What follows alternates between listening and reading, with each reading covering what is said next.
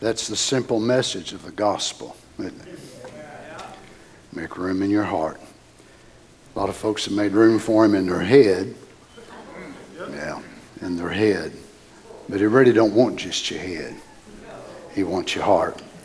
Most of us are so hard-headed, ain't much he can do with it. He just has to work on us and beat us like a pumpkin and just kind of stomp us around every now and then to get rid of that old stubbornness that we've got. But if he can ever get a hold of our hearts, that's what changes the world, changes lives. Well, we're happy to be together tonight, aren't we? In the house of the Lord. Let's turn to Genesis chapter 22, if you would. We'll read verses 15 through verses 18. We're running kind of a parallel of these thoughts about getting in the Spirit. It's evident the people of the world are getting in the spirit of the last days, spirit of destruction. Iran's making their threats. Russia's making theirs. Israel and the United States is threatening Iran back. Iran posted their map yesterday. I guess you probably saw it. All the different dots and all the places that they're going to strike Israel. All up and down the coast. Inside, all the way over into Lebanon. Come over into the Palestinians. Remember I told you last Wednesday night, the Palestinians are wanting them to bomb Israel. Well, they had some of the Palestinian lands also designated as going to bomb it. I'm not sure how that's going to go over. But they're in the spirit of the last days. Why? Well, it's the spirit that they're under, destruction. But I think the bride ought to be under a different spirit. We want to destroy our enemy for sure. But God wants us under the spirit of possession. That we possess what is our inheritance. Amen. Whatever God has given to us as His children, I want it all. Whatever's got my name on it, I want every bit of it. I don't figure there's no need in saving it for the millennium. If it's earmarked for now, why not get it now? Amen. Amen. The millennium's blessings will take care of themselves. But I know I have to fight for it, and so do you. So this is the promise that God, of course, gave to Abraham. And the angel of the Lord called unto Abraham out of heaven the second time and said, By myself have I sworn, saith the Lord, for because thou hast done this thing, and hast not withheld thy son, thine only son, that in blessing I will bless thee, and in multiplying I will multiply thy seed as the stars of heaven, and as the sand which is upon the seashore.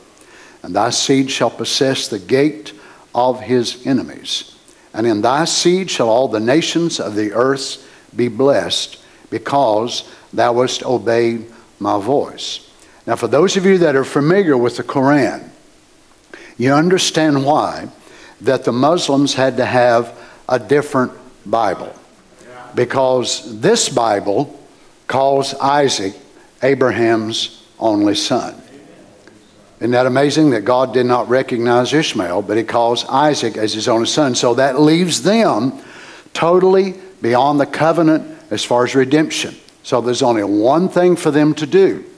And that is Satan had to anoint a man, give him dreams, visions, whatever kind of supernatural things that he had. I don't say that he didn't have them, but I just say they're contrary to the original word. So then he had to write a new book and made who the choice son? Ishmael. So according to the Quran and according to Islam, it was Ishmael that was offered on the altar, not Isaac. So you see, it's the same spirit in every denomination, or even the same spirit that would try to come around this message and replace the Bible. That we don't need the Bible no more. Well, we've outgrown the Bible. Don't you never believe that lying devil. That thing started a long, long time ago. So every spirit that denies the Bible as the Word of God is not the Spirit of God. Amen. It is Antichrist. So they have to do that in order to replace it. And they themselves, of course, are the chosen seed, they say. But we know God has vindicated His Word to be the truth. Aren't you glad you believe that with all your heart? We're going to pray tonight. How many has a need, request on your heart? I'd like to make a request known to you. Our oldest daughter, Alicia, has been having some passing out spells, and they've been going on for a while. But the doctors have determined that she has some sort of heart issues that are going on, and whenever she moves real fast or gets up, her blood doesn't regulate, or her heart rate and all that, so causes her to pass out. But the doctors put her on a medication for that, and they're thinking and hoping that it will help regulate it. Well, we don't just want to think and hope, we want to believe. Amen. So, and I know you've got so much to pray about, but the Bible tells us to make our requests known. Amen. I don't understand why so many people want to keep all of their needs to themselves. Right. That is so anti-Bible. Right. We're supposed to share our needs. The Bible says, bear you one another's burdens. That's right. How can we do it if you don't tell us? Right? Amen. I'm supposed to share mine. You're supposed to share yours. Why? So we can go before the Lord in prayer. Amen. How many has needs, requests, desires, petitions? Let's just take into Him right now. Lord Jesus, first of all, we want to say with gratitude in our hearts, we're so thankful to be living in this day. I know it's an age of paradox. It is the darkest, most dreadful time. It's terrible. The darkness over our world, the darkness over our nation, the darkness in politics, in religion, it's absolutely awful. But at the same time, the light of God has never been any brighter. It is such a wonderful time as a child of God, because we are living in the great hour of the fulfillment of the Word of God. The body change, the resurrection, so many wonderful things are laying right before us. We know that because you promised it. And we know when all hell comes up, breaks loose, all of heaven comes down. So it lets us know by the force and the power of darkness where we are in the light. Father, we bring our needs, our requests, our petitions before you. You've told us to ask much and ask for great things. We don't just have to find the smallest, littlest petitions that we have and think, well, I really don't know if God can meet those big things. I want to bring the biggest, the most impossible situations right along with the little ones, because I know you are concerned about them all. Father, we join our hearts together tonight. We make our requests known, and we want to bear one another's burdens. Lord God, we ask you that you'd move for every need that was represented by the uplifted hand. Father, we ask you tonight for Alicia, Lord, that you would just help her. You see, Lord Jesus, these passing out spells that she's been having, and Father, having one a few weeks ago, and Lord, hitting the floor real hard and causing a concussion, hitting her head, the back of her head, causing her to be dizzy. And we know it ain't nothing but the devil. Amen. And we just call him what he is tonight, a liar. Amen. He is a liar and a bluff. Amen. But Lord Jesus, we believe the promise of your word. We ask you that you'd move forward, Father. We just pray that you would help her. Lord, may this medication that the doctor feels would be a benefit to her. May it help get her heart rate regulated, Father. We just believe you, Lord. Speak to us tonight from your word in the name of the Lord Jesus. And the saints said, amen. God bless you. Children, you may be seated.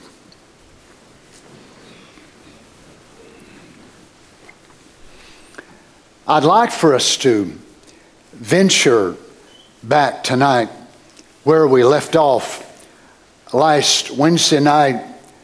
And as I do sometimes, I will preach at a certain place, and then for whatever reason, the Lord will illuminate something behind that spot to me, and I will go back.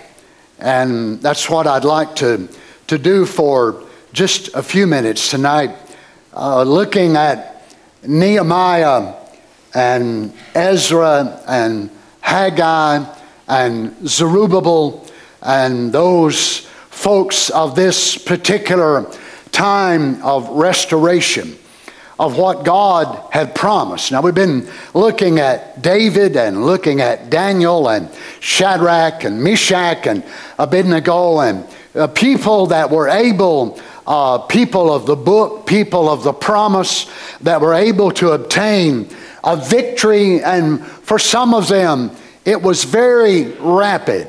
It was very quick.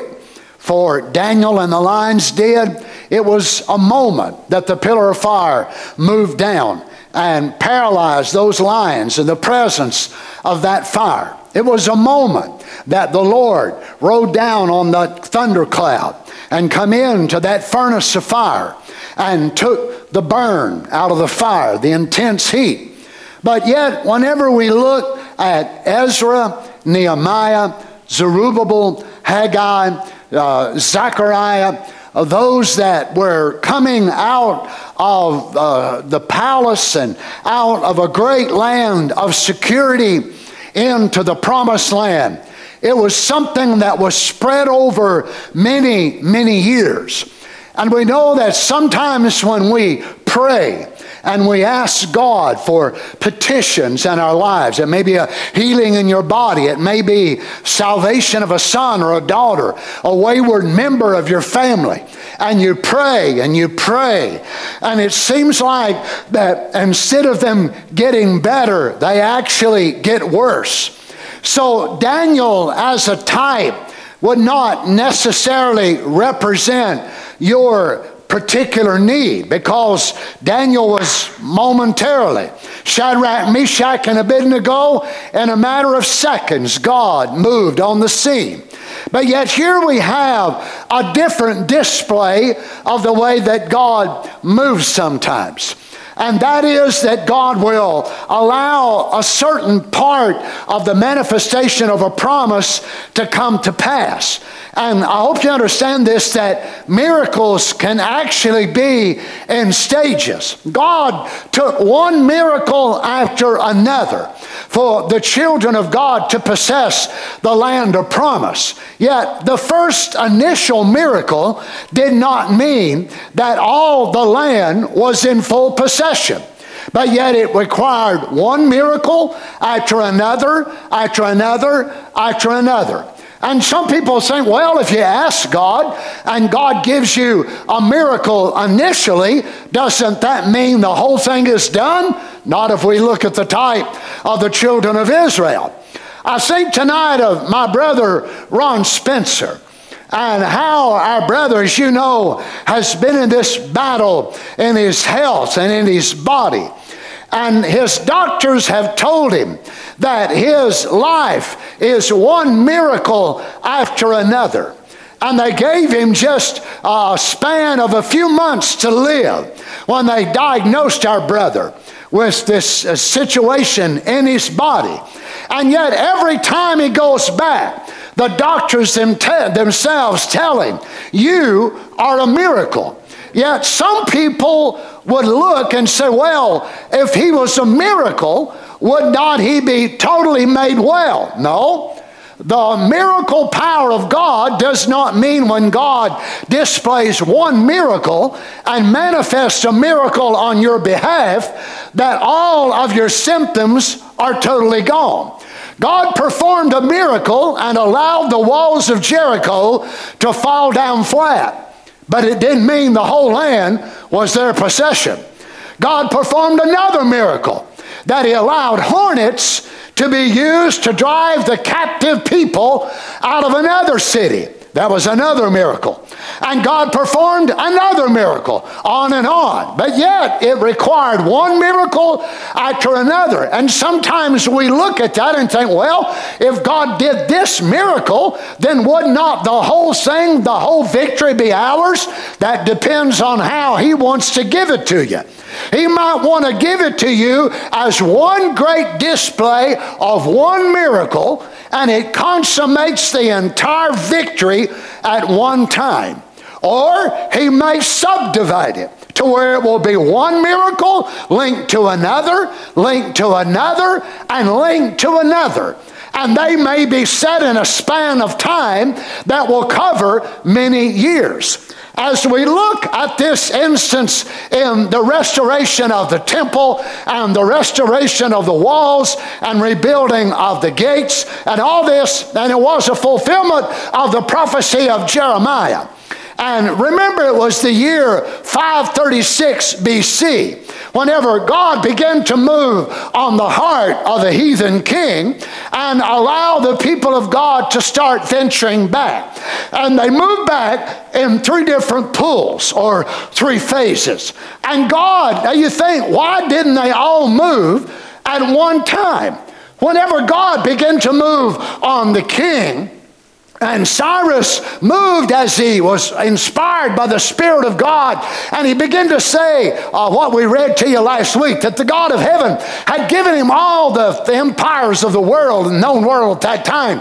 And the Spirit of God said to him, are there any people among you that would want to go back to the land? Why didn't God just move on every Jew in the land and let them all go? But isn't it amazing that the Spirit of God moved on about 50,000 people? 50,000 people. Now, the book of Ezra is the first book of what is called the post-exile books of the Old Testament. What that means, simply broke down in common English, is that it was the first book that was written and records the history after the exile from going under the king of Babylon, and then they were taken over, of course, by the Medes and the Persians, and then they start back on their journey back home. So Ezra is the first book. And God is going to restore Israel not only as the religious capital of his kingdom, but God is also going to have a political power. God is going to have an administrative power, because they're going to be a nation again. Now, if they're going to be a church, they don't need governors. If they're going to be a church only, they don't need magistrates. But they're ultimately going to wind up being a city-state, but also cities that will become a national power. So they need more than a priesthood. They need more than prophets. They need men that will be able to become governors, which Nehemiah would become sometime later. So God has a multi-aspect revelation of what he wants to do for the people and the land of Israel. So God moves on Ezra. Now, Ezra and Nehemiah are totally different. Ezra, of course, was a mighty man, very solid, very spiritual, a man that really loved the Word, a man that would no doubt have been a hard guy to set under, because he was a man that when he got back to the land and what he found out, that a lot of the people that had remained in the land, they started dating and actually marrying some of these heathen women, and then they found their children would speak half in the tongue of Ashdod and half in the tongue of the Jews, and they didn't know if they were Jews, if they were Hittites, if they were Amorites. Man, I'll tell you, this guy started preaching that they should not date unbelievers, and actually some of them had to leave their wives and their children and their families. Boy, I'll tell you, some of you had had a struggle with that, wouldn't you? But why? God was calling for a separation.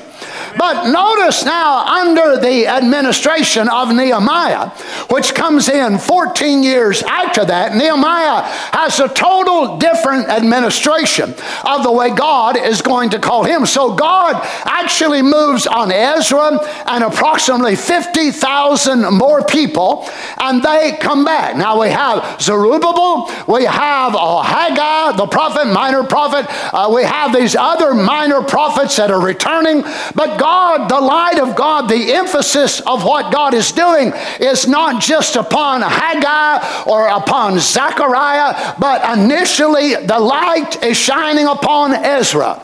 So Ezra comes in. The book of Ezra covers a span of about 80 years, so the historians tell us, so it's quite a span there. So whenever they come in, they start rebuilding the foundation of the temple. Now, what a strange thing that it might seem to us, but God actually wants the temple rebuilt first before he does the city.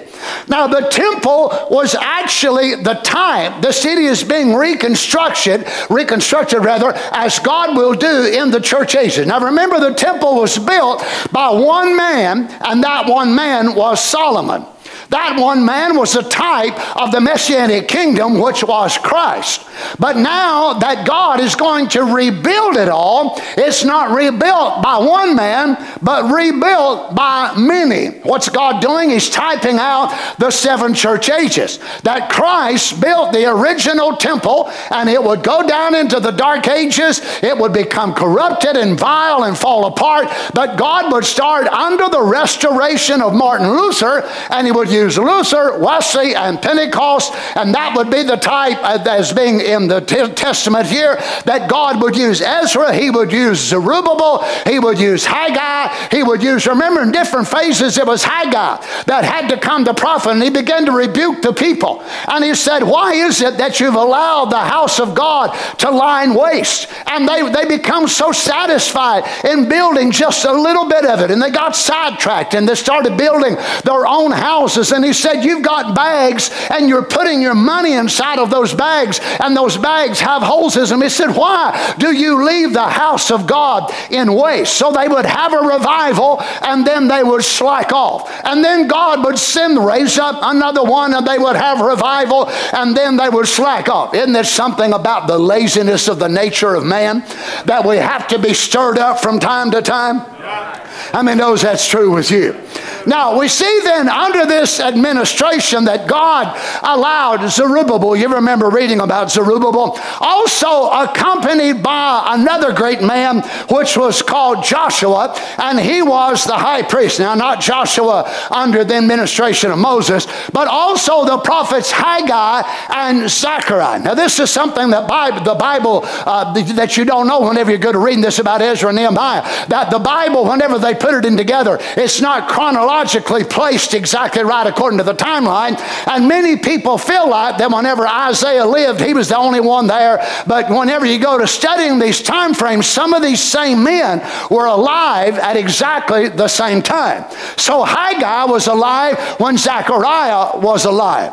And yet there was also Joshua the high priest, and Zerubbabel, and also Ezra and Nehemiah. But it's like the light of God would shine upon different ones of them and would give them the administration. Haggai just prophesied a few little chapters in his book, and yet Zechariah prophesied many. He even wrote about the promise of this day, that there would come light in the evening time. And they were alive on the earth at the same time, but the light of God shined on one and then shined on another. I don't know if you know this or not, but whenever Abraham got old and the administration of God changed from Abraham to Isaac, and the Bible does not mention Abraham anymore after the very last time the scripture mentions Abraham, but yet Abraham was still alive when Jacob was alive on the earth. And yet the Bible mentions nothing about Abraham, only in reference, and yet Abraham is still alive. Do you understand? Whenever the light changed then from Isaac to Jacob,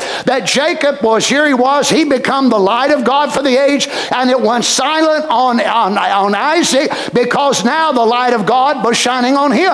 And it was the same way when it come to Joseph, and it moved from one to the other to the other. I love that. I hope that God helps you and I, if we live to where the younger generation takes the administration of this church, that we have no problem with that. We're not jealous and we can't turn it over to them, but we're able to stand right there with them the way that Abraham did, Isaac did, Jacob did, and so on. Now, whenever the Spirit of God would move under this administration, you see, this is what displays to me that I see this as a body that God is doing, because God is taking different ones and using them for different administrations. Why didn't God use Zerubbabel and let Zerubbabel be the one that would lead them back? That wasn't the one God chose. God chose Ezra. Now, God spoke to Zerubbabel. You remember reading that, of course. And God spoke to Joshua when he stood there with the filthy garments, and the angel of the Lord come down and cleansed him. So God had an administration for Joshua. If you can understand it, it was pre-filthy prefiguring the fivefold ministry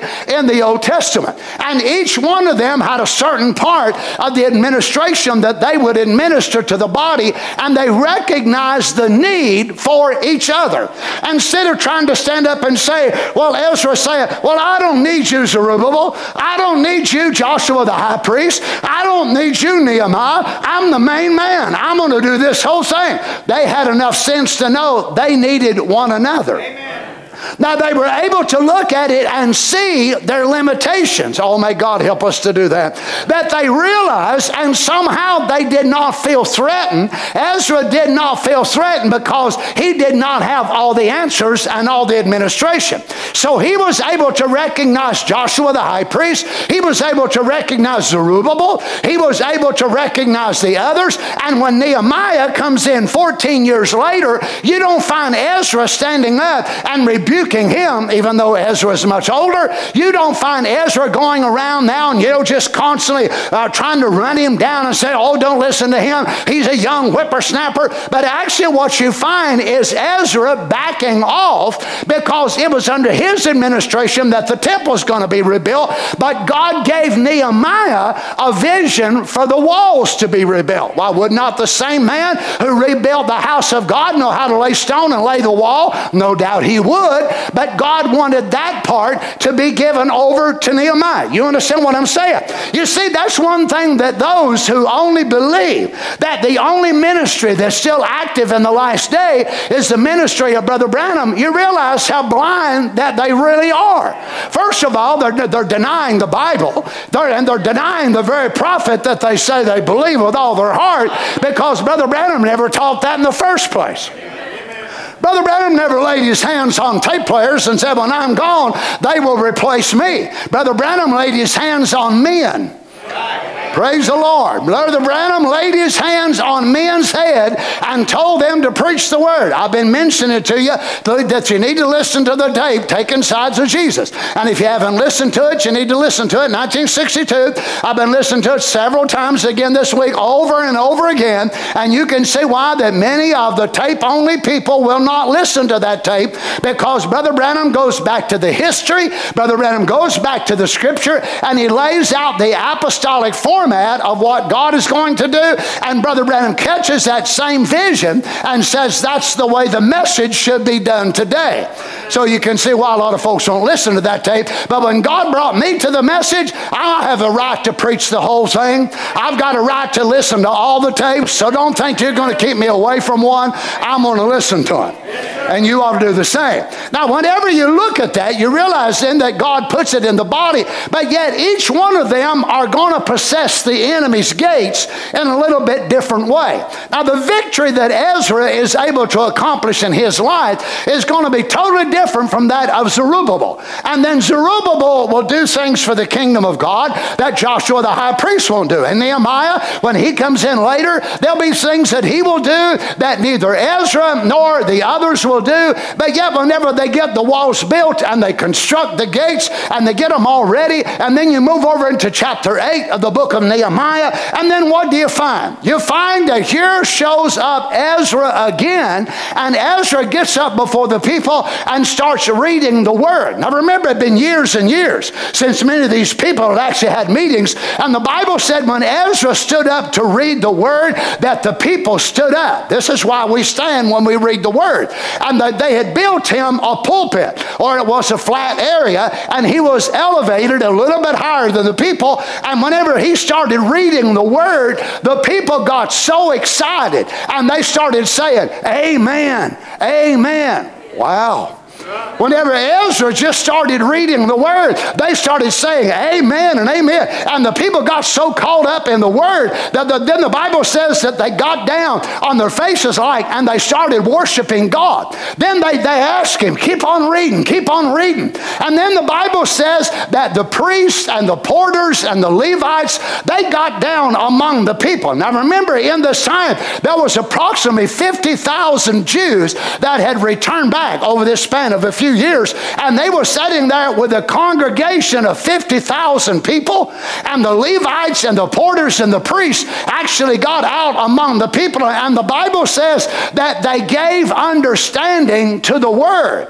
So Ezra was standing up there just reading it, and then here was these other ministers, and they were going out among the people, and the Bible says that they was giving understanding. I don't know if you remember it or not, but I preached a series on this many years ago on a revival of understanding. So here the people were hearing it, but they were not comprehending what they were hearing. They were not perceiving the depth. So here went the Levites and the priests out among them, and they began to not add to it, not take away from it, but bring understanding. And when they did, this caused a revival. So God did not send an army there and polish their spears, and take up their swords and all that, but God sent a revival of understanding, and the new civilization in the land would be based upon worship and not upon fighting with swords.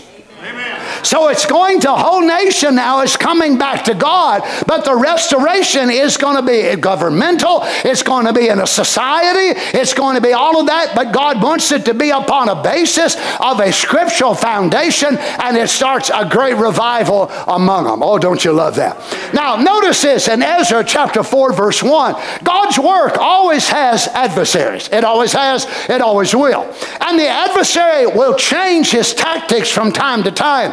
And he will try one thing and then try another and try another. And this is exactly what he did. And God is rebuilding his church in this type. And this is a very great type in the Old Testament, types of church ages. And remember, the prophet tells us that there were 7 church ages in the Old Testament. So Solomon was the first church age, which was the Ephesian age. And what did Solomon do? Solomon got away from his love from the Lord. Remember, God renamed Solomon and called his name another name, Jedediah. So God called him his own son. Now God spoke to him in an antitype or a prefigure of Christ, and he said, he will be my son. I will call him my son. So here he's speaking of the future incarnation of the Word made flesh, but God is also speaking to Solomon as a man. And Solomon had a great love for the Lord, and he built the house of God. But Solomon did what the Ephesian church age did whenever he said, I have somewhat against you, because you have left or lost your first love. And that's what Solomon did. He lost his first love. So that was the Ephesian age of the Old Testament. By the time we come to Nehemiah, we come to where the spiritual Catholicism had taken away the love among the people, and they were in darkness, and they was in a great spiritual strait. So God sent different men, 3 different pools of the word, and they would start restoring. One would restore one part, one would restore another. But it's all building back up what God had said by Jeremiah, that I will bring the people back to the land again.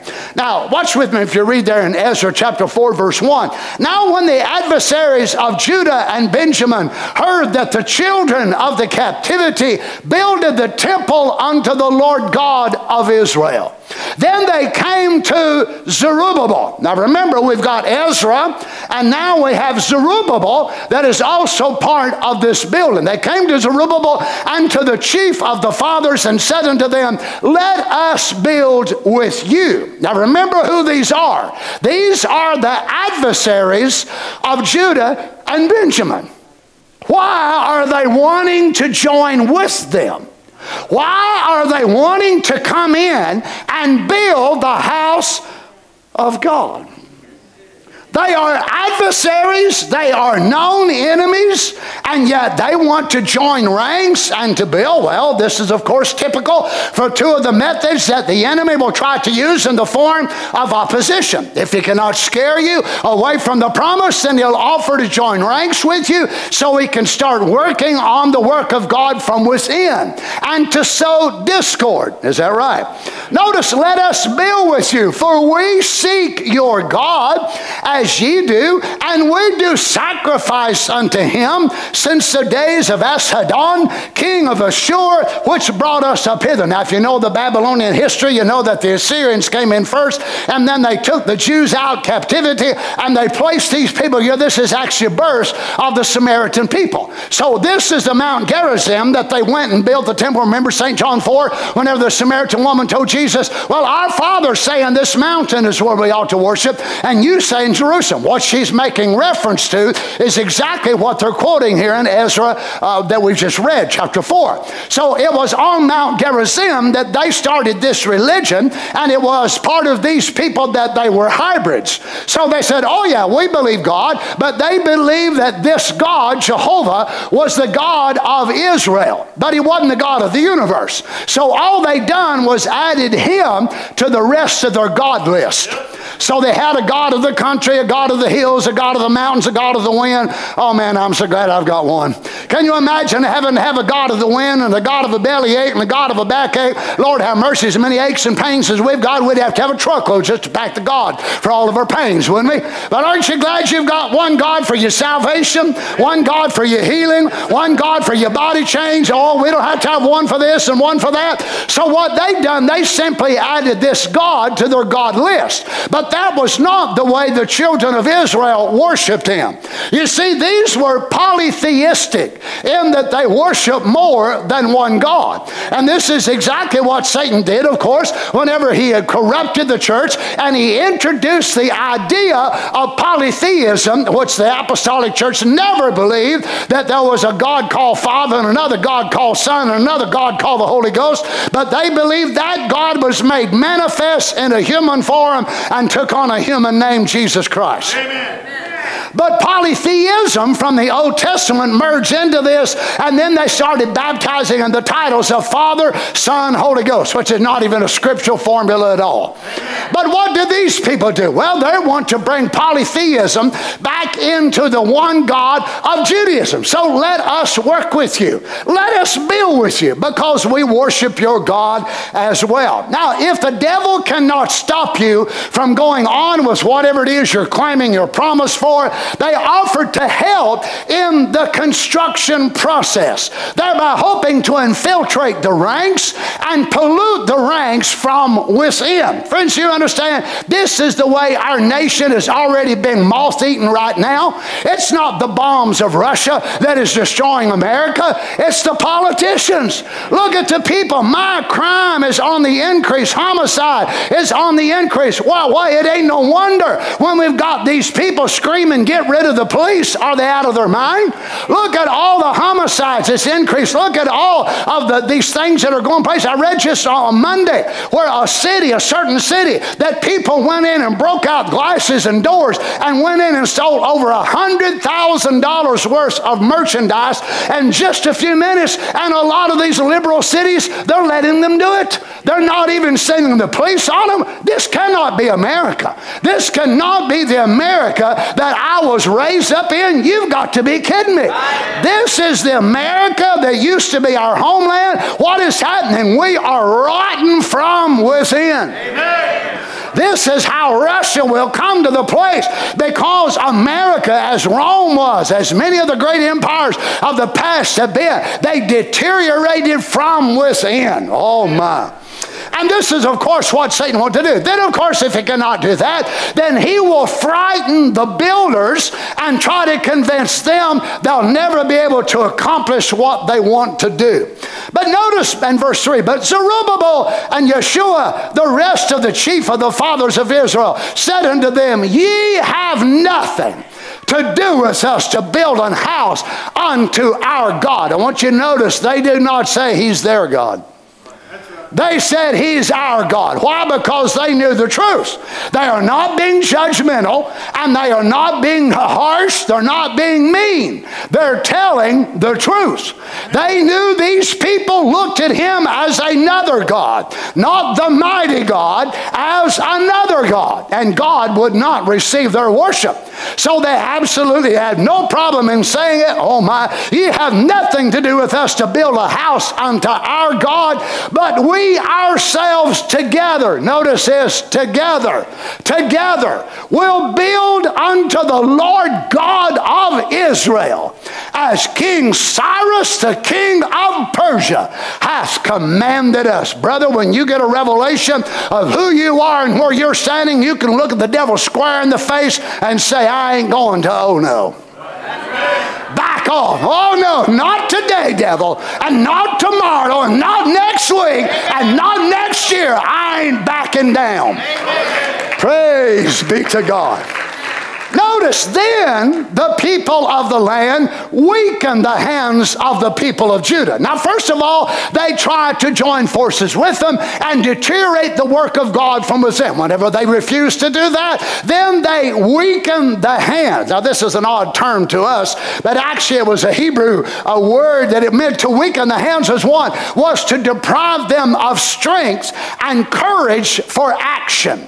Deprive them of strength and courage for action. And we know in a time like this, it would take courage for action. Let me just tell you, in the time we're living, it takes courage for action. It's just easier to sit down and just die. Let's just all succumb to the fear of COVID. Well, we didn't succumb to the first round, and what the devil do? Well, he brought another variant of it coming. And here come this one, and well, guess what's happened? There's another one that's already sweeping the world. Well, I'll tell you one thing, we faced the first round, we face the second one, we'll face the next one, and if there's another one coming, we'll face it too.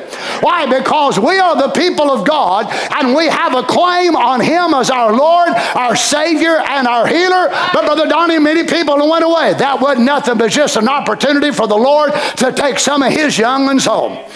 It was their time, friends. That's all we can say. The devil cannot take you at his leisure. The devil can never destroy the purpose of God. Notice this, then the people of the land weakened the hands of the people of Judah and troubled them in building. Now I want you to notice what they do. And hired counselors against them to frustrate their purpose. Hired counselors against them to frustrate their purpose. All the days of Cyrus, king of Persia, even unto the reign of Darius, king of Persia. Now we're looking at years, Brother West, years of a span that they hired one after another. And when that didn't work, they'd try this one. When that didn't work, they'd try that one. And it wasn't like they'd done it 3 or 4 times, but they actually changed from the original edict of Cyrus. Whenever Cyrus died and Darius became the king, they went right on. Now that sounds like a modern day battle of a saint of God. You're fighting for your health. You're fighting for your family. You're fighting for whatever it is. And you go through one phase and another phase. And you say, Lord, is there any relief in sight? Just keep on fighting, brother. Remember, our king has got his eye on you. And the devil will try one thing and another. But the reason he's doing it, because you have got something he don't like. If you was already his, he'd let up on you a long time ago. Oh, that's exactly right. But because we will not compromise, and we don't want to be a part of the devil's kingdom, do you? I don't want to join ranks with the devil. I don't want to join league with the devil. The devil will say, well, come on, let me be with you. No thanks, devil. I don't want none of your trash. I don't want none of your stuff. I don't want to be nothing a part of the devil's kingdom. Oh, my. And hired counselors against them to frustrate their purpose. You sisters are called to be a housewife, a mother, a daughter of God. Satan will do everything he can to frustrate that purpose of God in your life. Brothers, you're called to be men. You're called to be husbands if God's given you a wife. Called to be fathers if He's given you children. He'll do everything He can to frustrate that purpose. And then we're called to be sons and daughters of God. He'll do everything in His power to frustrate that purpose. And He may try to frustrate it, but He can't stop it. I want to serve notice on hell tonight. There is not enough demons. There is not enough powers in all of hell to stop the church of the living God. Let me bring it on down. There is not enough powers in all of hell to stop me as a son of God, to stop you as a son of God, to stop you sisters as a daughter of God. The only way the devil can ever defeat you is because you allow him to do it. But I believe if you've got the baptism of the Holy Ghost, you'll fight that devil. You'll gnaw on him till you lose every tooth in your head. And when your teeth is all gone, you'll gum him. Amen. You'll make it hard on him. You'll torment him till you draw your last breath. Why? Because you are not frustrated by the devil. You're not overcome by the devil, because our purpose is his purpose, and his purpose is our purpose. We're brought on the earth to serve God, and this devil cannot take our life until God's finished.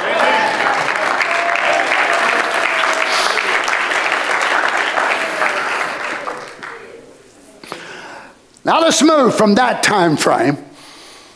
Some years passed, now 14 years, to where Nehemiah is standing by the king's side, the cupbearer.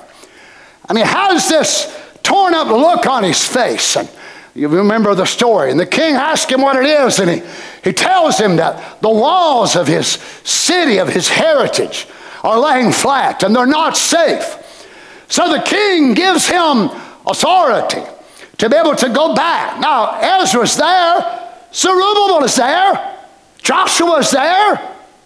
Why don't they go out and continue on? They had to be great stonemasons to rebuild the house of God. Why don't they do it? Well, because God wants someone else to be able to work in the same work. Now, I mentioned to you last Wednesday night, I believe in a one-man message, but I do not believe in a one-man ministry. Type it in just to check me out if you want to and show me where Brother Branham ever used that term, one-man ministry. He didn't believe in such. Brother Branham was a word prophet. Only anti-word believe in such. Now watch, he wanted Nehemiah, but not only Nehemiah. Oh, I love this. Notice in Nehemiah chapter 3 verse 1. Notice how under the administration now of Nehemiah, the word becomes more personalized in the lay body, the laity, than it was under Ezra. Now under Ezra, the administration is focusing on the house of God, the place of worship, the building. But under Nehemiah, the people are becoming more identified with the work themselves. So it's not this great man and he's doing all the work and he's doing this and this. And, we're just little nobodies. But I want you to notice how that God begins to personalize under the administration of Nehemiah. Then Eliashib, the high priest, rose up with his brethren, the priest, and they builded the sheep gate. I found it so phenomenal whenever I began to look at some of the names of these people. Now remember, they named people because of a meaning. And they might call them something whenever they were born, and then they would watch them for a few years.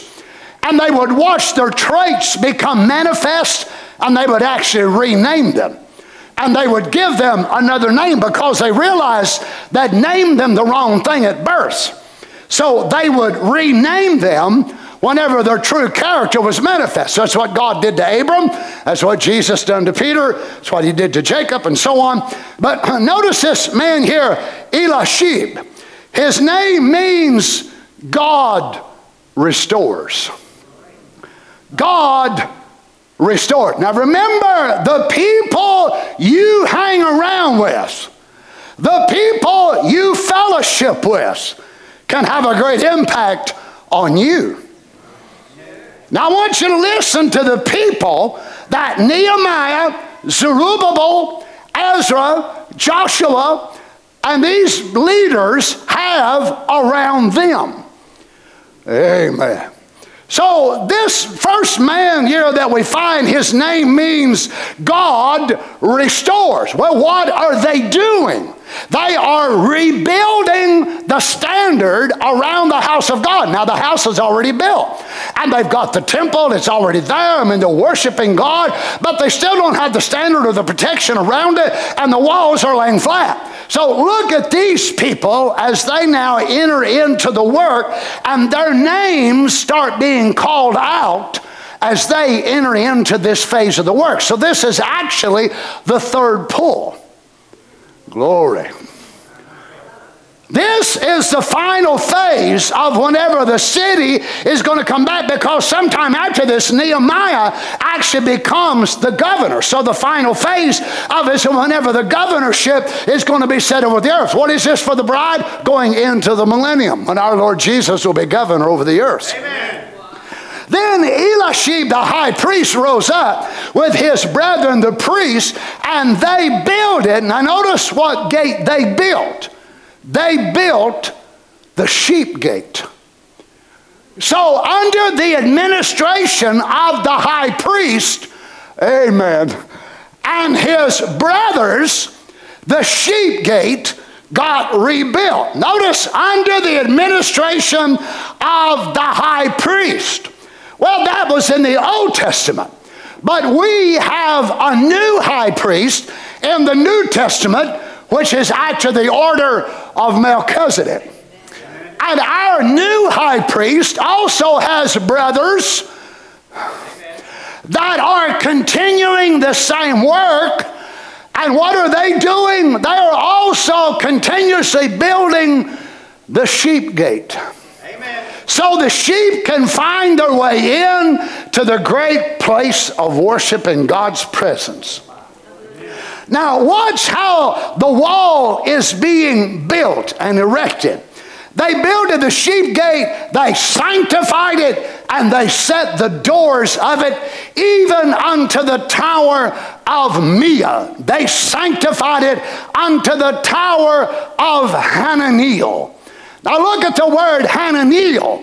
It means God has favored.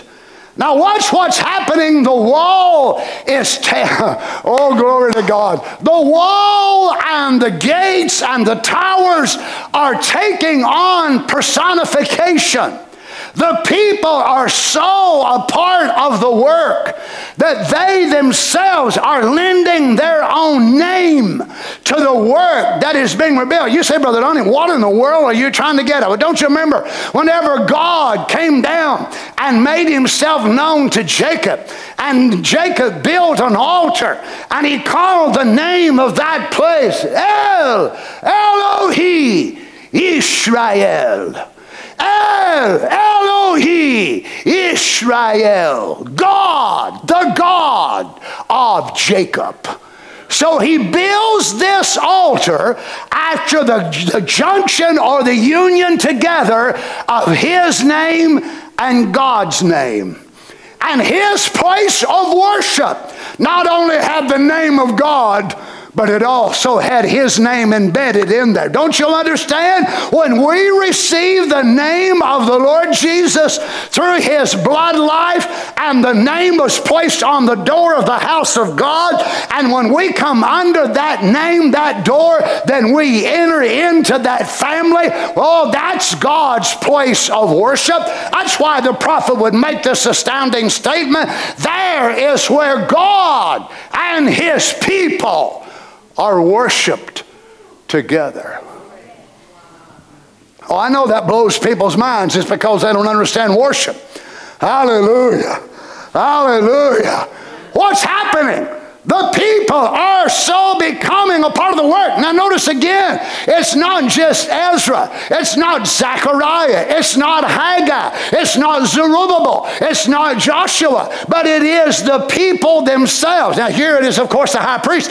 But then it moves over into people that are goldsmiths and silversmiths and people that were raising sheep and people that were farmers. And they were all putting in something on the house of God. I ain't talking about your money. I'm talking about your prayers. I'm talking about your bended knees down on your bed at night. Oh man, you're burdened to do something for the body of Jesus Christ. Amen. Notice Hananiel, God has favored. Next unto him builded the men,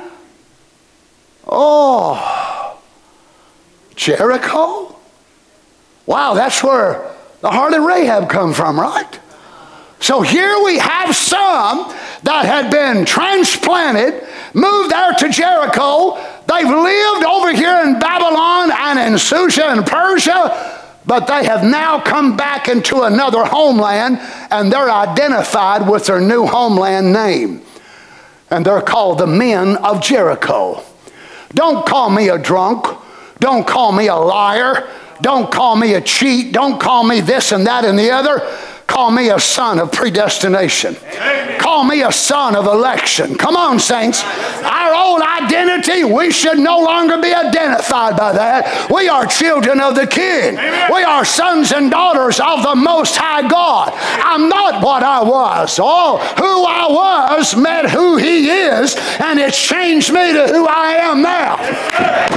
Praise be to God. Who I was met who He is, and it's changed me to who I am. I am not a son of darkness. I am not a son of this wretched world. I am a son of election. I am a son of predestination. I am a son of the calling of God. Amen. Hallelujah. Next to them builded Zaccur, the son of Imri. Look at the word Zaccur. It means mindful. Now look at the meanings of these words so far. God restores, God has favored, mindful. So God restores, and God has favored, and God is mindful. Boy, if I don't describe the bride, I'm telling you what.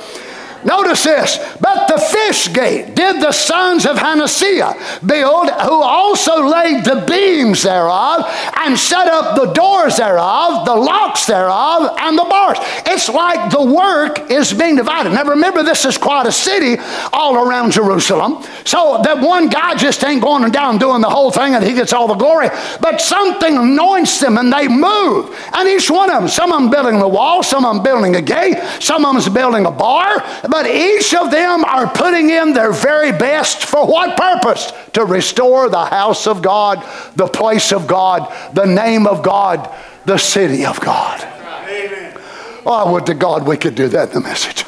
I would to God we could learn the importance of that instead of spending so much time fighting one another and running this guy down and that guy down. Oh my. Instead of just trying to make one man the big cheese of everything and realize that God's called this man for this work and this one for that work and that one for that work. If it's the work of God, what difference does it make, friends? It don't matter if one man's bigger than the other, one man's smaller than the other. This was not for the glory of Nehemiah. It was not for the glory of Ezra. It was for the glory of God. Right.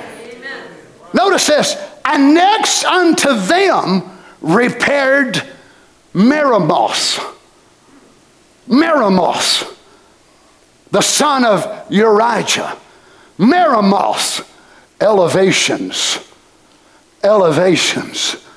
When God restores and God remembers and God brings you back, He brings you to elevations in His glory. So here is elevations, which is the son of Urijah, which means Yahweh is my light or my flame. Praise God. Yahweh is my light or my flame. Brother, you talking about some good people to go to church with. Wow. Wow, I mean, these, Brother West, these are the kind of people you want to go to church with. Man alive, you get people like this. Now remember, all of us are identified by a name. Now, people around the world know my name, Donnie Reagan.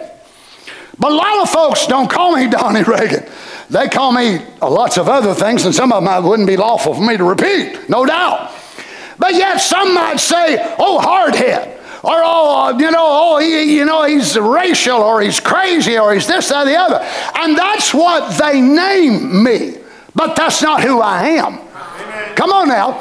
And probably in your raising, you may have had, whenever you was down in Kentucky, whenever we was kids, there were certain people that would say, old grouch bag, or old growl bag, or, So we actually, oh, y'all didn't do that? Oh, my goodness. I didn't realize y'all was angels from the womb up. My. So what is that? We actually would rename them. Now, we had an uncle and an aunt that would come over, and it was actually a great uncle and a great aunt. And it was my grandmother's sister, and the man's name was Preston, and the woman's name was Berthy. And whenever they'd come to the house, and Preston would get his stay out, pretty quick, and Preston would go get in the car. And then Preston would sit out there, and Berthy was still just a-talking. And Berthy would make it out of the living room, into the kitchen, and her mom would be talking, and then there was sitting Preston out there on the horn, just blowing the horn.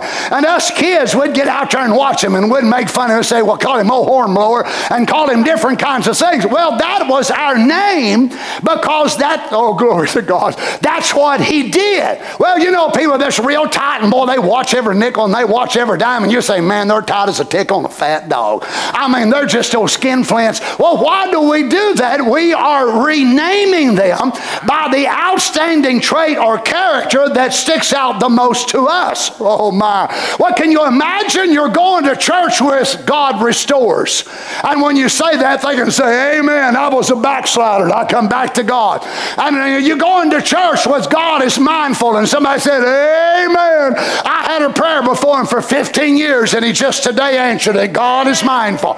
You imagine going to church now with people who are renamed. At one time they said, well, that's the sorriest drunk in the land. I'll tell you what, that man ain't nothing but just a womanizer. He does this. Well, why would a man have that name? Because he jumps from one woman to another. But God can take men that were womanizers, save them, sanctify them, fill them with the Holy Ghost, and turn them into real sons of God, and make them princes among men. Is that right? Then what do? They get a new name, a new identity. People say, I want you to look at him. He ain't nothing but a real gentleman. And yet years ago, that man was called a womanizer, or called a drunk, or called this or that. Oh my, how lovely it is to come to the house of God when you got folks that's been renamed from a prostitute to a daughter of God, from a liar to a truth teller, from somebody that you couldn't depend on for nothing, and they're as stable as a rock of Gibraltar. Wow, this is the type of people that the Lord Jesus has in his body. Amen. I believe we got people right here tonight. We got people that are part of our assembly. Amen. And they have been renamed. They are doing the work of God, and this is the way they are known. Thank you, Lord. Oh, Uriah, Yahweh is my light or my flame. Praise God. Next unto them repaired Meshullam, the son of Berechiah, the son of Mehushabil. Man alive, and I thought Donnie was complicated. Aren't you glad your name is Wes? Look at Berechiah. Jehovah blesses. Now this is your name. Oh, child, I don't think you're getting it. This is your name. Every time anybody would address you, they were calling you by Jehovah blesses. Jehovah is mindful. Praise be to God. Praise be to God. And next unto them, the Tekoites repaired. Notice how they're just one lot and another. Now maybe they really didn't even like each other until they started working on the wall. And they had this thing about people from Tekoa, which are Tekoites. And maybe they had something about the people from Jericho. But the more they was around them, and the more they started working, the more they realized they misjudged that brother. They misjudged that sister. I wish somebody hear me preach tonight. I'd say there's probably people in this church that you really don't know that well, because you have a predetermined, thought about who they are and what they are. And I could never like that person. Well, why do you say that? Many times because you really don't know them. But if you ever open up yourself beyond your little clique, I'm preaching with or without you. Just makes it better for you if you say amen. If you're you'll open up yourself beyond your little clique, you might find out there's more folks in this church that you really like very, very well. Well, boy, it's getting hot in here, ain't it? Man, alive. Now, notice this. I want you to watch that Tekoites repaired, but their nobles put not their necks to the work of the Lord. Well, I don't know about you, but I figure what you need to do to nobles like that is get rid of them. They're only noble by title. You mean they wouldn't even turn a hand to the wall of God? They just stand there, Brother West, and cross their arms like they're working for the state. I mean, they wouldn't do nothing. Yours people laboring and sweating and doing all these kind of things, and they wouldn't do one thing. They ain't very noble to me, are they you? No, sir. Oh, my. Moreover, the old gate repaired Jehoiada, the son of Paseah, and Meshullam, the son of Bosadiah. Wow, what names. Whew. I like the meaning of that old boy's name, though. In the secret of the Lord. Now, these are the people you're working with. I wonder if God would ever let us see the innermost hidden part of the saints of God that we go to church with. You see, each of us are going to get a new name. My name in heaven was not Donnie Reagan, Donald Lee Reagan Jr., the legal name. That was not my original name. My original name was spoke by my Father before the foundation of the world. Amen. I took on the human name, Donald Lee Reagan Jr. I've always preferred to be called Donnie, so that's the way I'm known. But one day I will get again my name, which was spoke about me before the foundation of the world. Now, you believe what you wish. I believe that when we are born again, the influence of my true name starts affecting my life from my new birth. Unlike my father and mother, they name after my daddy, of course. But the Jews would name one. Indians done the same thing. The Indians would name a child, maybe a Cherokee or, a Blackfeet or Lakota, whatever it was. And then as that child would have some great event in its life and it would do a great work, they would actually rename that child because the character of the child was hidden for many, many years. But unlike them, the Lord God sees our character. He sees what we are. He sees what we will mature into being on the earth, and He names us accordingly. I believe Brother Branham was living under the influence of His new name. I believe you sons and daughters of God that are filled with the Holy Ghost, you are living under the influence of your word name, and that's what makes you fight like you fight. That's what makes you believe like you believe. You say, well, I do this and I do that. One of these days you're going to realize it ain't you anyhow. It's because you're a part of the right family and your daddy names you the right name.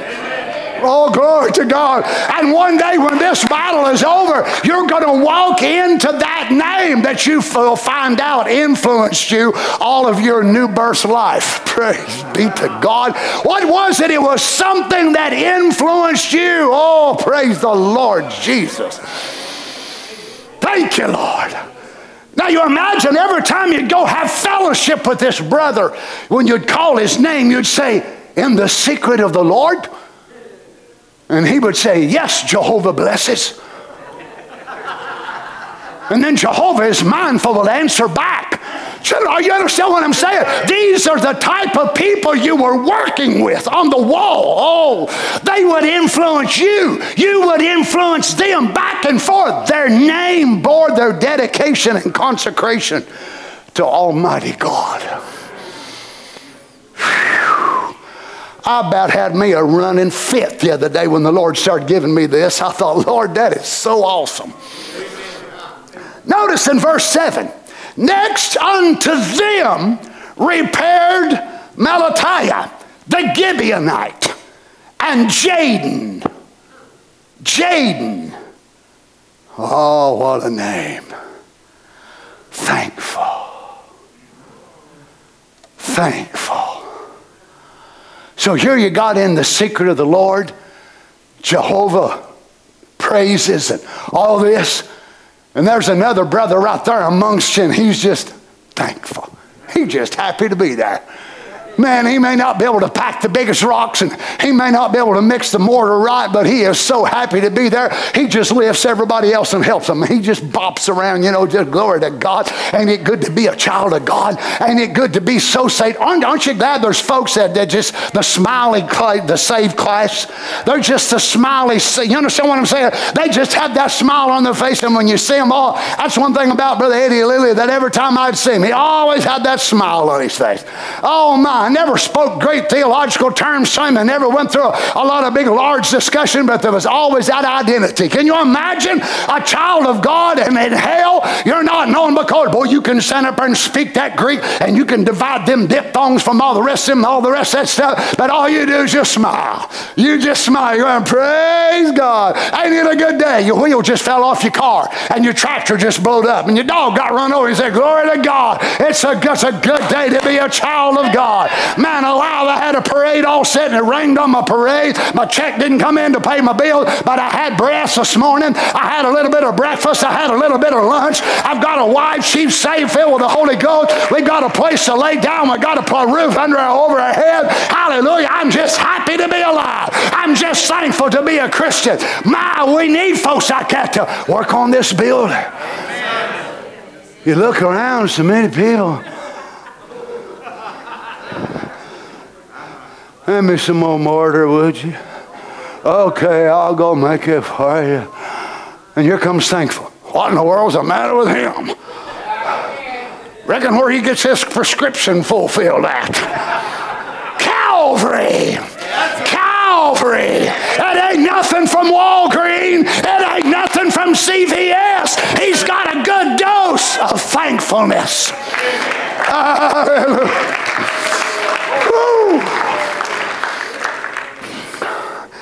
And Jaden, the Meronothite, the men of Gibeon and of Mizpah, unto the throne of the governor on this side of the river. Next unto him repaired Uzziel, the son of Hanariah, of the goldsmiths.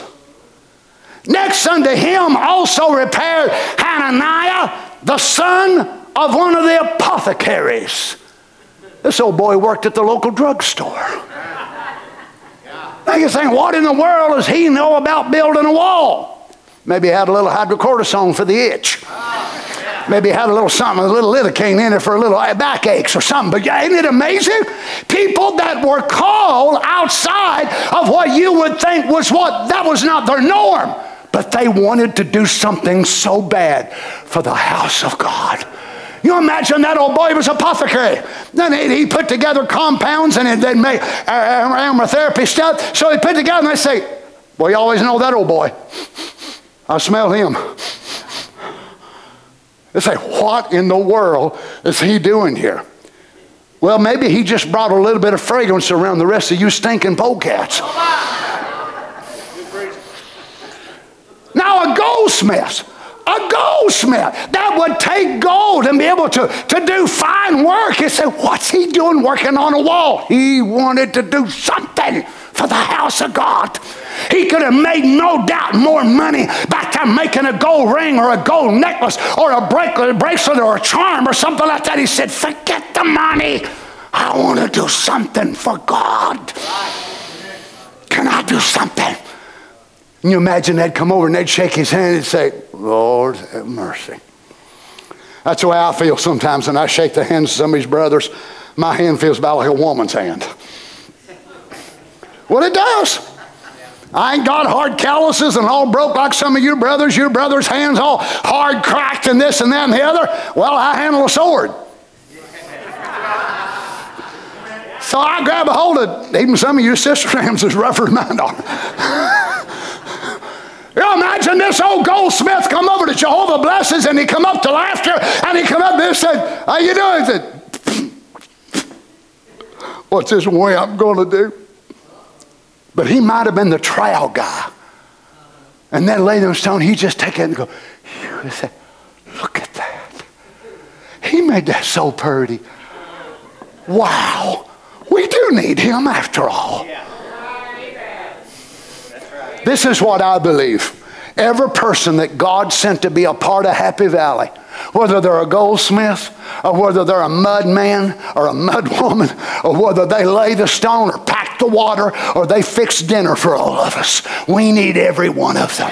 And I'm going to tell you one thing. There may be some of you that have to pack more burdens, and there may be some of you that more responsibilities placed on you. But I want you to know that I love every one of you. I want you to know that we as a body of God, we need one another. And whatever portion of the wall that the Lord God has given for us to build, let's build with all of our might. Oh my, we might be down one day, and we need Brother Laughter to come around and go to laughing around a little bit. And we might need a goldsmith to go and put a little fine touch on the work. Or we might need another one to come around and we can smell that he's been in the presence of the Lord. Hallelujah. And it uplifts our spirit. We need you, brother, sister. Amen. Oh. Next unto him repaired Uzziel, the son of Hadariah of the goldsmiths. Next unto him repaired Hananiah, the son of one of the apothecaries. And they fortified Jerusalem unto the broad wall. And next unto them repaired Rephaiah, the son of Hur. Oh, Rephaiah. Look at the meaning of his name. Healed of Jehovah. Praise God. How many of you are blessed every time a saint of God from our assembly or somewhere else turns in a testimony? I had this or this or this. Don't it bless your heart?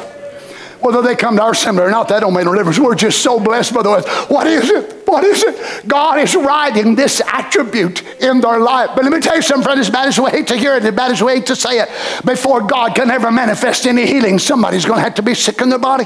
Before God can ever manifest a miraculous miracle of divine healing and work in somebody's body, it means that somebody's going to have to go through some hard times. But look what your name will be. Look at what your name will be. Healed of Jehovah. Raphael was a descendant of Zerubbabel and David. Praise God. Next unto them repaired Jedidiah, the son of whatever that old boy's name is, even over against his house. And next unto him repaired Hattush, the son of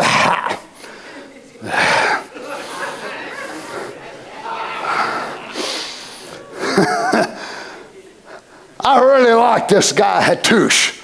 Not just because I can pronounce his name either. Look at the meaning of his name. Assembled. Assembled. We all need to be called Hattush. What do they call you? Hattush. Hattush what? Hattush is going to church. Hattush is going to the house of God. That's my name. That's who I am. It's part of my inheritance. Don't you see? When we come to church, it's a prefigure of us going to heaven. What is us going to heaven? Church forever. I don't understand why folks want to go to heaven when they don't want to go to church. Going to heaven is church for eternity. Amen. Heaven ain't going to Walmart for eternity. It ain't going to the mall for eternity. It's going to church for eternity. Being in the house of God where we praise and worship and sing and shout and bless the name of the Lord for eternity. Oh my. And here they got somebody working on the house of God, and he kept reminding them, come to church, come to church, come to church, come to church.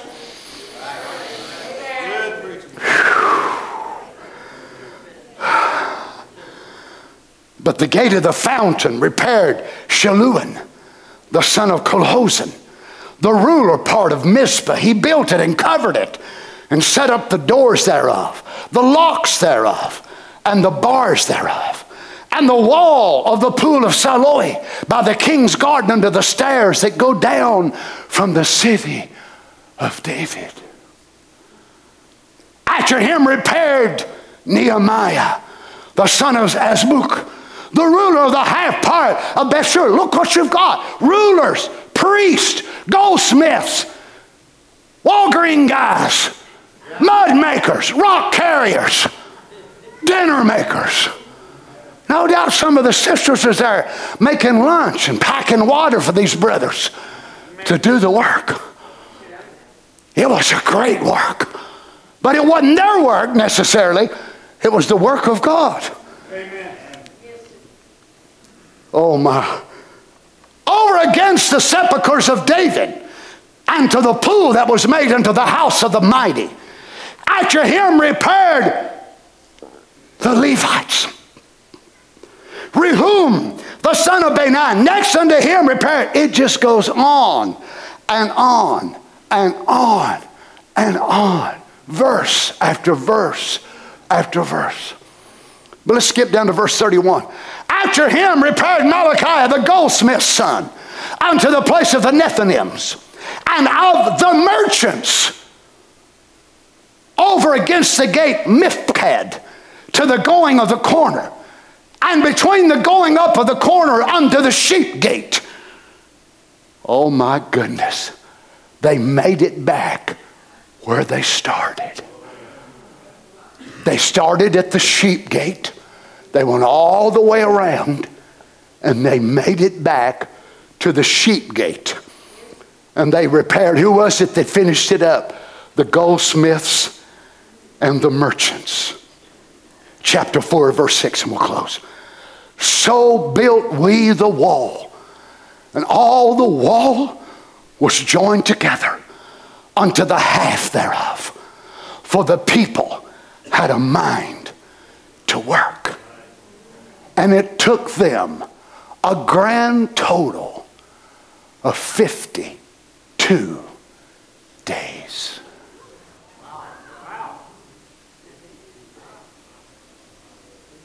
Let's stand.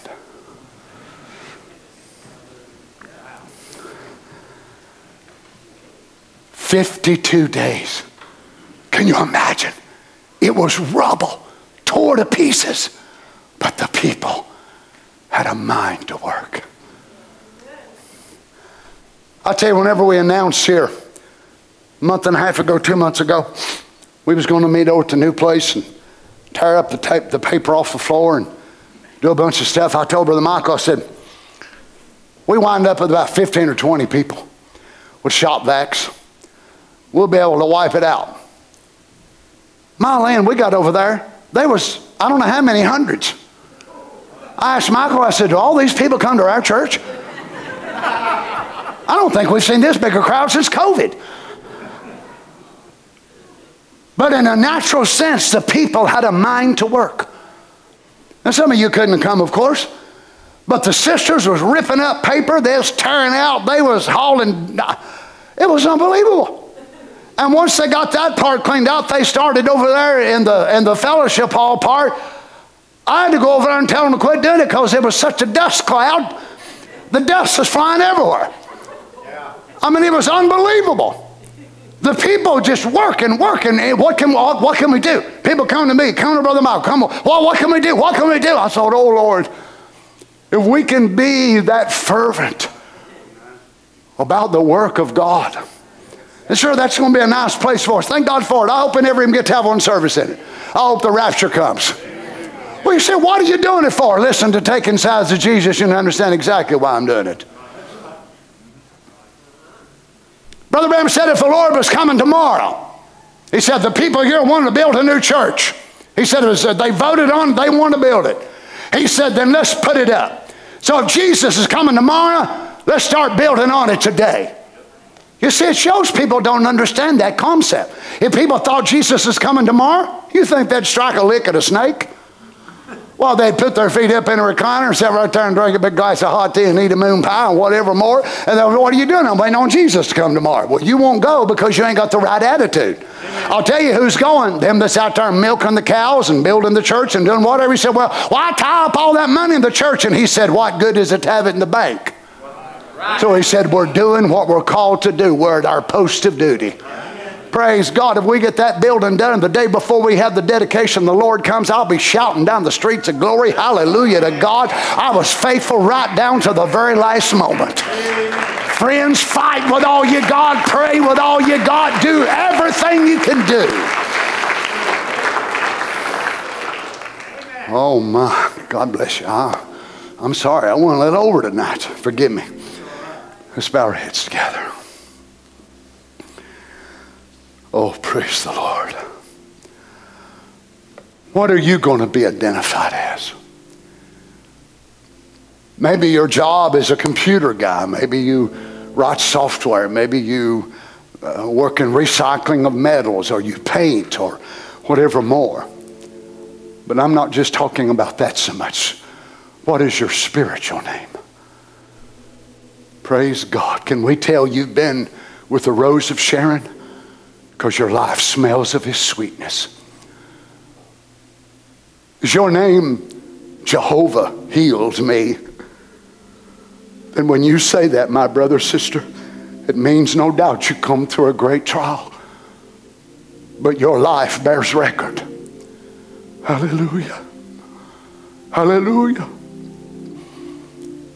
Oh, may God help us. We can take on the birth of our real name.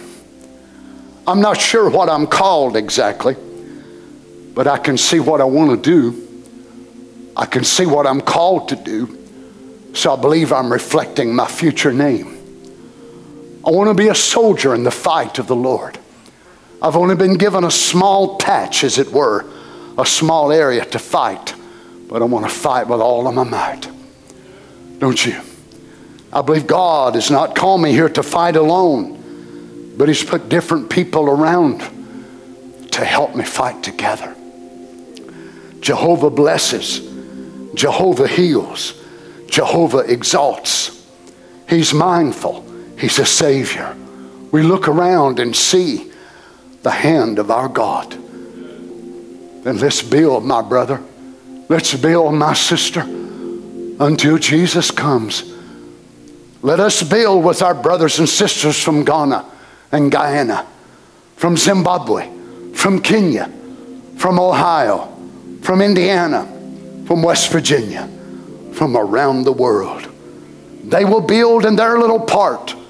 Praise God. With our brothers and sisters from India, from Nepal, hallelujah, from France, from Switzerland, they're building their part of the wall and working on the bride. They're laying right up against the brothers in London. They're laying right up against the brothers from Cambodia and Thailand and the islands of the Indies. And the wall is going up weekend by weekend, Wednesday night by Wednesday night. We're building, laying another run. And we lay a timber over the gate. Some are hanging the gates behind us. Before long, praise God, it'll be finished. Remember the prophet telling us in the church age book that the gates, the gigantic gates of pearl of that great big city there in heaven have already been hung. Then there must be another one being built upon the earth that is matching that. What is it? The house of God. The house of God. When the last run is made, the last timber as it was has been placed. The last gate has been placed there. And the body of God on the earth is finished. The prophet said anybody knows the body of Jesus is not yet finished on the earth. But the church is that body. That is His tabernacle. He will come and call away His tabernacle and take this city to a new city. Take this bride to the one that John saw. And John saw the holy city, the New Jerusalem, descending from God out of heaven as a bride adorned for her husband. What is the rapture? It's the adorning of the bride city going to her husband. What is the 8th day coming down? That new city with its inhabitants coming down upon the earth. Hallelujah. Hallelujah. You are the light of the world, Jesus said. A city set on a hill which cannot be hid. So he's finishing the walls, building the temple, hanging the gates till the last one is finished. Then he will call her away. Praise be to God. We will hear his voice. Come away, my love. Come away. Hallelujah. Come away, my sweetheart. Come to the place I've gone to prepare for you. Oh, don't you want to be ready, children? You want to work with all your might. But Brother Donnie, I ain't a preacher. You don't have to be. But I'm not a great builder. You don't have to be. All you got to do is just use what he's put in your hands. That's all you got to do. He'll never require out of you the man's ability beside you. He'll only require what he puts in your hands. Use it with all your might. If he's called you to pray, pray. Called you to read, called you to sit down and write people cards and encourage them, do it with all of your strength, all your might. Praise God. Praise God. Oh, Jesus. Thank you, Lord. Come away, my love. Oh, come away, my love.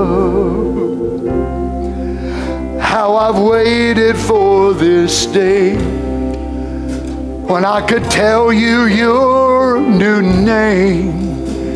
Eternity awaits us. Come away,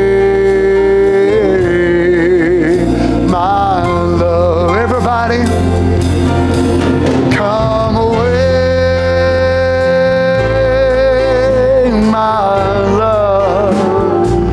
Come away, my love. Hallelujah. Oh, I've waited for this day when I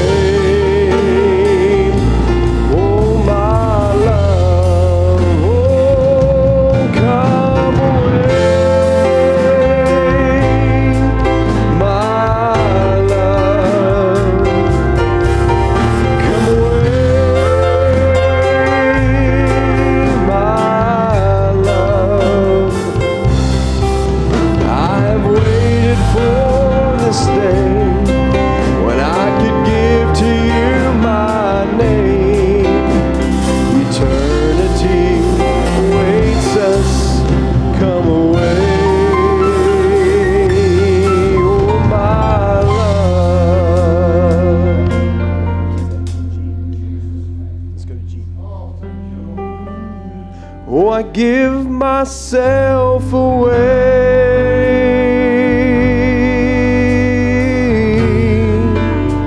I give myself away so you can use me.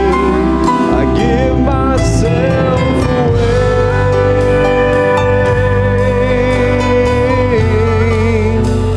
I give myself away so you can use me. I give myself away.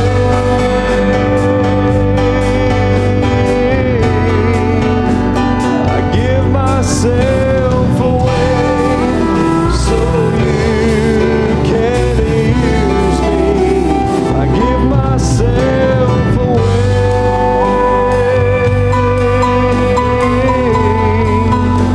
I give myself away so you can use me.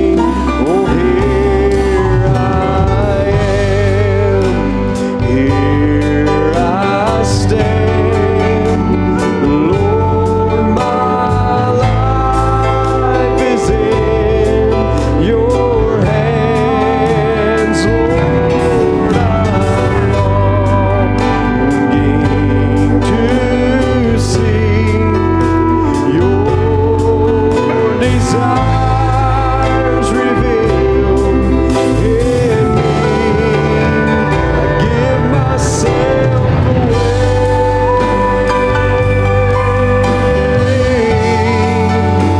I give myself away so you can use me. I give myself away.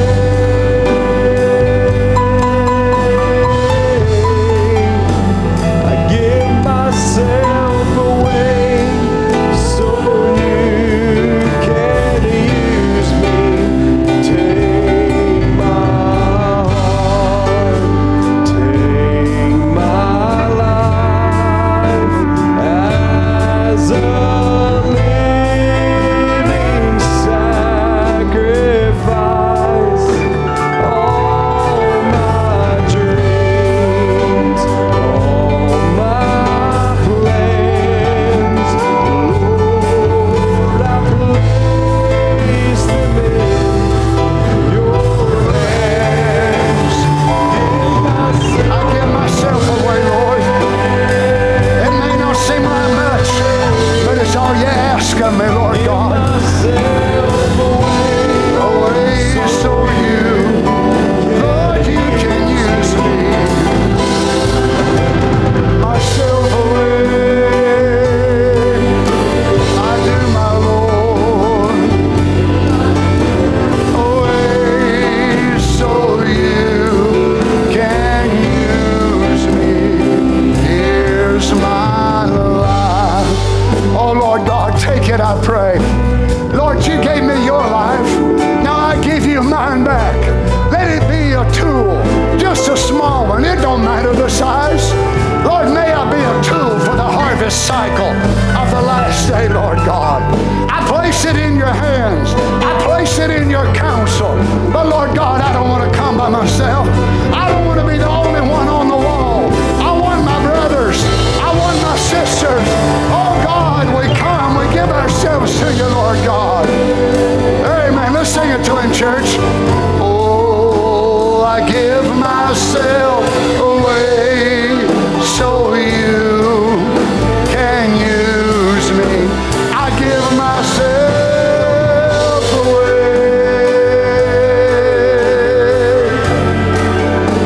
I give myself away so you can use me. I give myself away. Thank you, Lord Jesus. Let it be your prayer. I give myself to you, Lord. I give it away. Can use me. Take my heart. Take my life as a living sacrifice.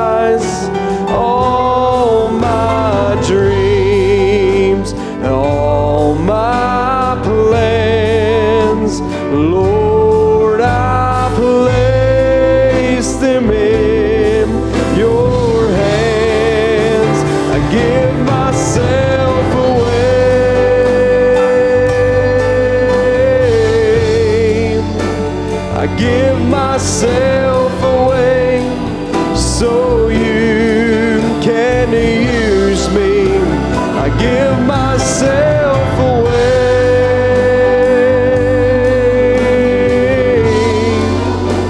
I give myself away so you can use me.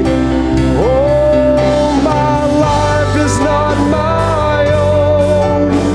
To you I belong. Lord, I give myself to you. Oh, my life is not my own. To you I belong. Lord, I give myself to you. Oh, bless your name, Jesus. Thank you, Lord God. We worship you, Lord Jesus.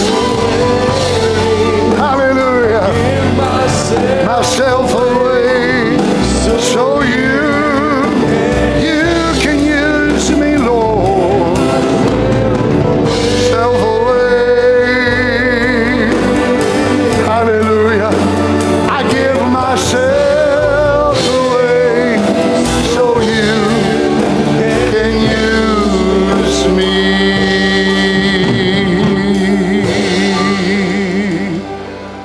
Praise God, praise God. Let's just pray together before we go. No doubt, Lord, we've looked on the wall and we've looked over at this preacher's work and maybe that one's work, this goldsmith, and this merchant, and this one and that one, thought, wow, man, that sure don't look very good. Wow, that'll never be able to do this or that or the other. I don't know why, Lord, but we tend to be so critical in this message. Brother Branham, even coming back from India, 1954 in the India report, he asked the people to pray for him.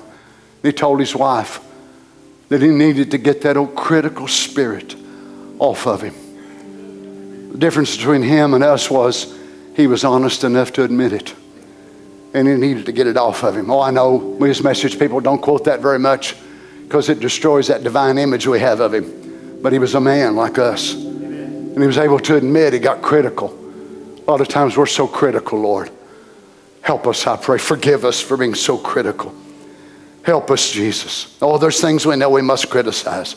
But if we're not careful, we become so critical of everything and everybody. Oh, God, may we as your people look with divine inspiration. Look at the work that we might have criticized of this man or that one or the other one. But if we could see through your eyes, it's simply the work of a goldsmith doing the best that he can. Or the work of a merchant that's doing the best that he can. Oh God, forgive us, Lord. We want to go home. Lord, the rapture will not come when we get our little part of the wall finished. And we build our little portion. And we say, well, praise God, we're done. We beat this church and we beat that church. Lord, just call the rapture. The rapture won't go till every last stone is in its place. Every last one is in their position. Then we'll go as one great unified body. Then, Lord, we don't just pray for our work. We pray for the work of God around the world. Bring in the redeemed, God. Bring in the elected. Finish those that need the Holy Ghost. Help us each one, Lord, to work on this great work of God until it's finished and we can all go home. Lord, I'm so homesick. I want to go home, Lord. I don't feel at home in this world no more. I want to go home, Lord Jesus. It's getting more unfit every day we live here. Come, Lord Jesus, and take us away. Would you, Lord God? Go with us now, Father, we pray. Bring us back on Sunday. We're looking forward to a great time in your word, Father. We love you. Go with your people now. Keep them during the remainder part of the work week. If one of us was to slip away, we won't be apart long. We'll be gathered together again. Watch over them, Father, we ask. In the name of Jesus. How many could say it's been good to be in the house of the Lord? Amen. Praise the Lord. Well, you come back on Sunday, and you're going to get to hear a good preacher. Good I mean, really good. Really good preacher. I don't know if I should tell you who it is or not, but he's going to be a really good preacher. Y'all will be blessed by him. Brother Andrew Glover. Okay. Some of y'all had that pitiful look on your face. Amen. We love Brother Andrew. We so appreciate his ministry. God bless you, saints. Love you in the Lord. What are we going to sing? Oh, I just want to be ready. That's a good one. God bless you. Go in the fear of God. I want to be ready to go. Oh, yes, I do. Wanna be ready. I'm going to be ready. Yes, I just want Gonna be ready to go. I wanna be ready. Yes, I'd wanna be ready to go. Yes, I